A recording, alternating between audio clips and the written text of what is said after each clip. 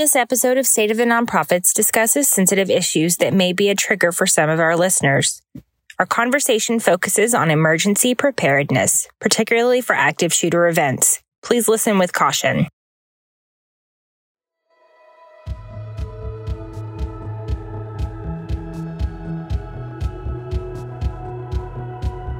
This is the State of the Nonprofits, and I'm your host, Autumn Vest, the Executive Director of MSS.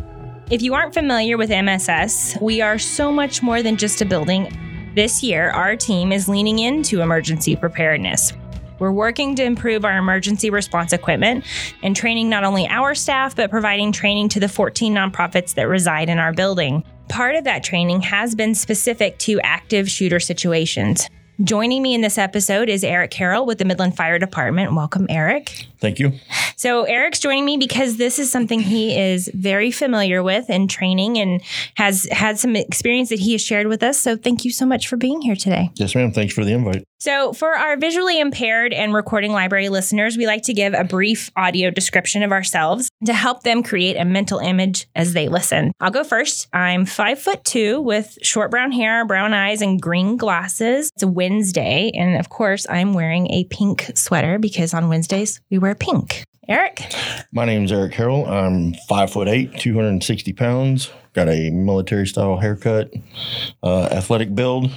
Blue jeans, tennis shoes, pretty basic. Let's dig in a little bit. Tell me, how long have you been with Midland Fire Department? What do you do? I've been with Midland Fire Department for 15 and a half years. I was with Big Spring Fire Department for 2 years prior, so almost 18 total. I'm a captain at Station 5. We are the Ropes Rescue Station, high angle rescue. Been doing active shooter teachings since 2015. And where is Station 5 located? Station 5 is the new station on Garfield and Golf Course, that 2-story one. Oh, the one with the Christmas tree in the window. Yes, ma'am. When the lights are off, it's just a tree. So you have a very specific, unique role because you work with SWAT. Tell us a little bit about your role and how you fit with both Midland Police Department and Midland Fire Department. Okay, so in 2015, we had an incident in town, got us started with the Tactical Medic program. We initially started out with 12. We hand-selected those guys, and we were a part of a tactical medic team, which responds with Midland County Sheriff's Office SWAT team. Since then, we have dwindled down to 5 guys, but we respond with Midland County SO SWAT on any high-risk warrants. We work also in conjunction with FBI, DEA, U.S. Marshals, sometimes DPS's SRT4 team whenever they need help. So we are their medical support. On high-risk warrants. Okay. In case one of our officers get hurt, we're there to provide immediate medical assistance. We're also there for the bad guy to do any life-saving measures that may need to be done. So we've been doing that since 2015. So you're also available and trained if the worst happens. And yes, so ma'am. You actually have experience. You were in response on the day of August 31st when the Odessa shooting occurred. Is that correct? Yes, ma'am, I was. I was first on scene with the DPS officer on the loop there in the interstate. So, yeah, I got firsthand experience with that. So what's important to know and get from that is that our local emergency and first responders are prepared and not only did respond, but have the ability to, and you're part of that team and that trains and is prepared for that. Yes, ma'am. We adopted the rescue task force concept with the Midland Fire Department soon after we started the tactical medic team, just because we saw a need for it. Mm-hmm. Prior to Columbine, EMS was always stage out of the way, out of sight, because we weren't equipped with ballistic equipment or firearms.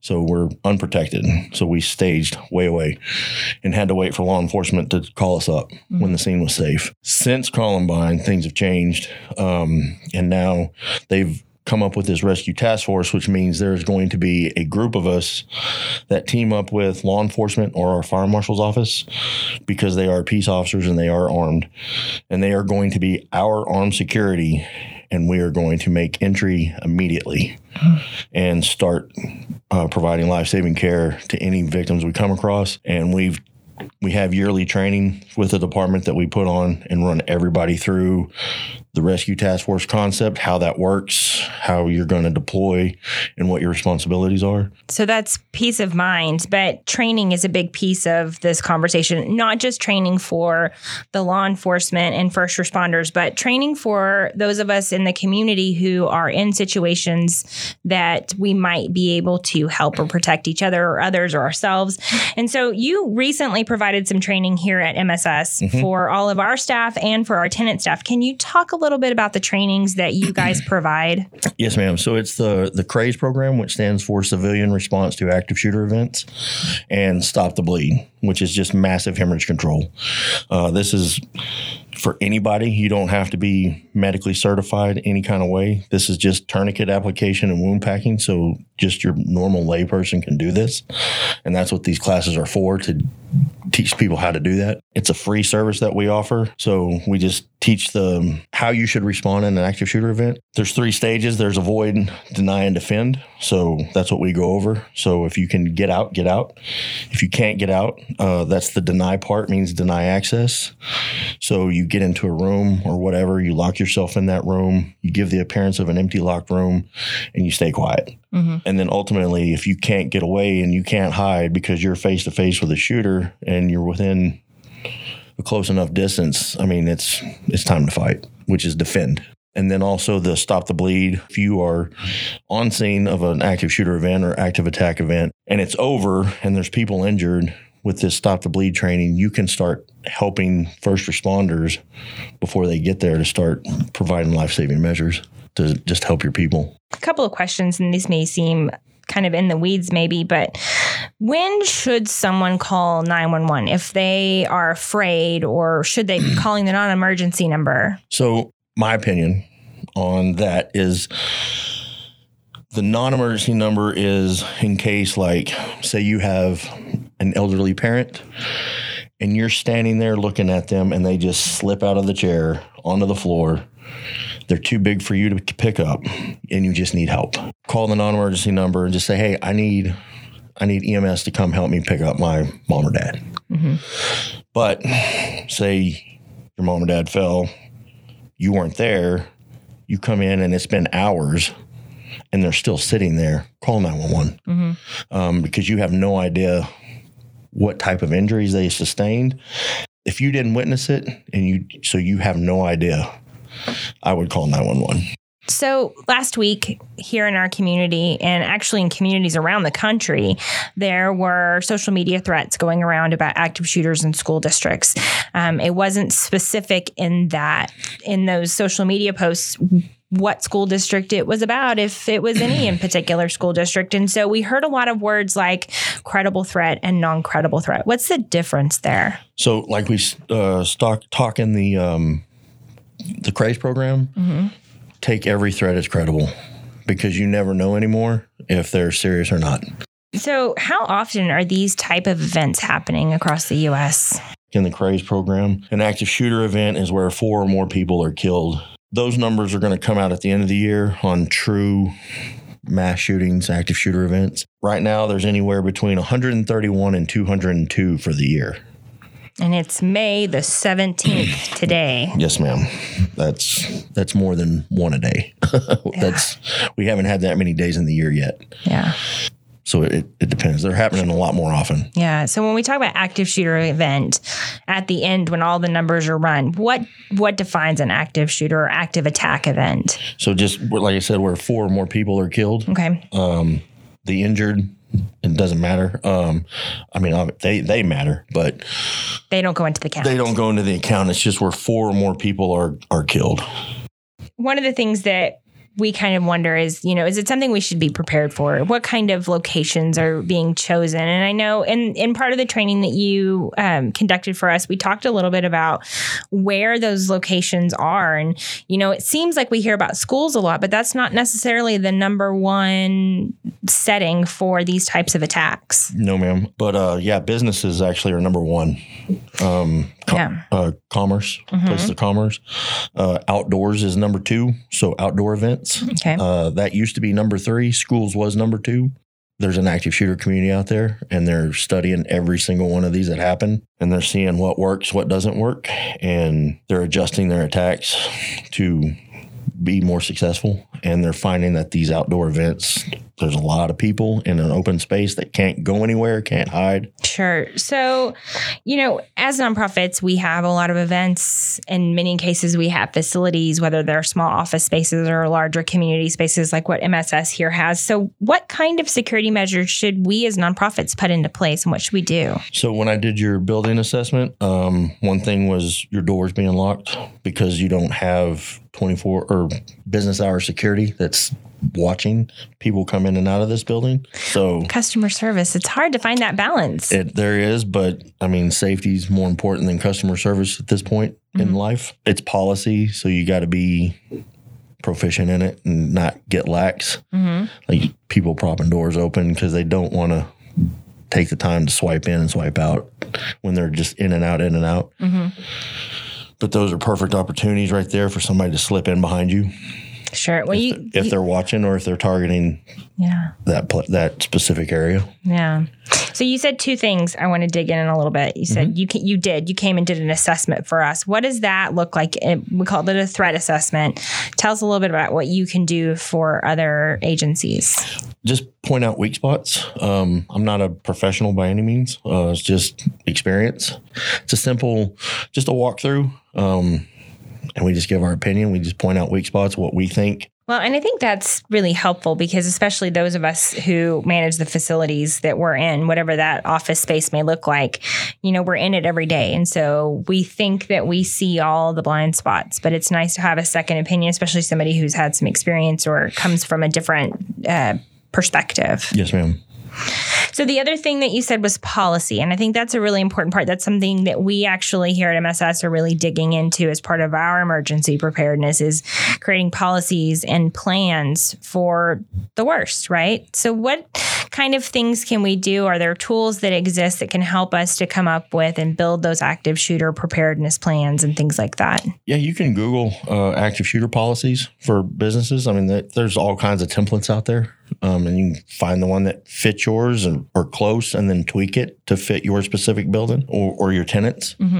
So, yeah, there's plenty of templates out there to go by. The biggest thing is we don't want to create a culture of fear by any means, but no. Creating a culture of preparedness and knowing who and how to protect ourselves and, the people around us.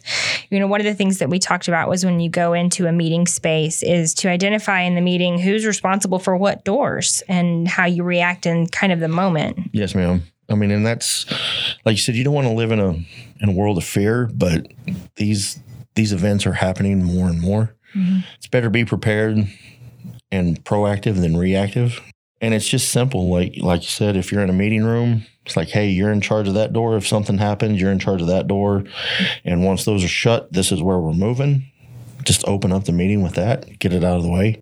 So what kind of equipment should we have in place? Part of the Stop the Bleed training, you actually train us on how to use tourniquets, but what kind of things can we have in place to help protect the people in our facilities? Excuse me. So, yeah, there's Stop the Bleed kits, and there's a lot out there. You don't have to get it from stopthebleed.org. There's multiple companies out there that make, they're called like IFACs, individual first aid kits.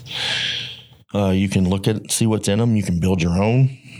Put them in sandwich bags, Ziploc sandwich bags. You don't have to be the tactical guy and have the nylon black coyote camouflage bag. I mean, a Ziploc sandwich bag works perfect.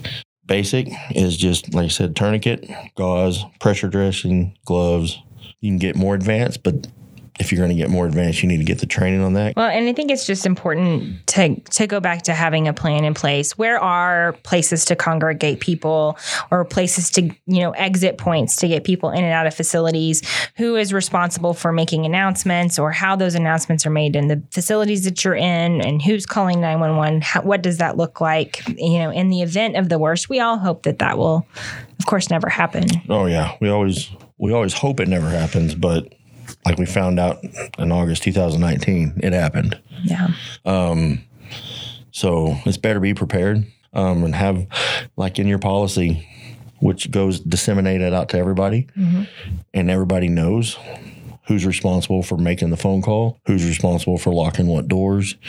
If you're going to get that automated system, who's responsible for hitting that button to alert the whole building on whichever code it is. Everybody knows their responsibility, and nobody's wondering or second guessing, hey, who's calling 911? Who's hitting the code? It's like everybody knows. And there's always a plan A, plan B, plan C. If this person's not here, this person's doing it. If somebody wants to reach out to you, we'll have your contact information. You're welcome in the show notes for today's episode. But you are available to come in and do these CRACE trainings and the Stop the Bleed trainings and threat assessments. But it doesn't matter how many people are in the group. You're willing to come and train any number, right? So the CRACE program is unlimited size. The Stop the Bleed is limited to about 40 just because of tourniquet availability. So, yeah, that's the only one that's limited just because of tourniquet availability. Sure. So if you have an office out there and you're listening and you're a nonprofit of 3 people and you would like to have training in your facility, you can do that, right? Yes, ma'am, for sure. Just give me a call, email me something, give me some dates, make sure it doesn't mess with my fire department schedule. We can schedule on my days off and we'll make it happen. Just fair warning, y'all. Fire department schedules are weird. 48.96. That's what we work. Crazy. So any final thoughts, Eric? No, ma'am. I appreciate the invite. Well, thank you so much for joining us today. Yes. Again, be sure to check out today's show notes for information on how to reach Eric and the Midland Fire Department for more training information. And thank you so much for tuning in today. Subscribe on your favorite podcast outlet so you never miss an episode. And as always, we're grateful to the Recording Library of West Texas for their partnership that makes State of the Nonprofits possible.